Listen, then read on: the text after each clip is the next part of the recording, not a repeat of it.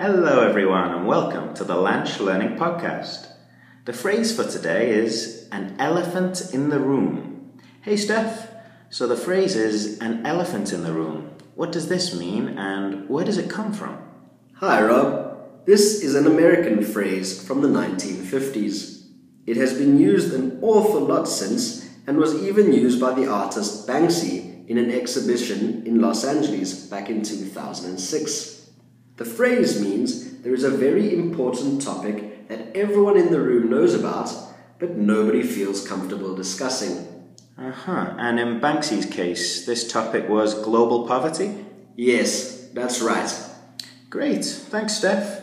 So if there's ever something you feel uncomfortable discussing, but everyone is aware of, then you can say there is an elephant in the room.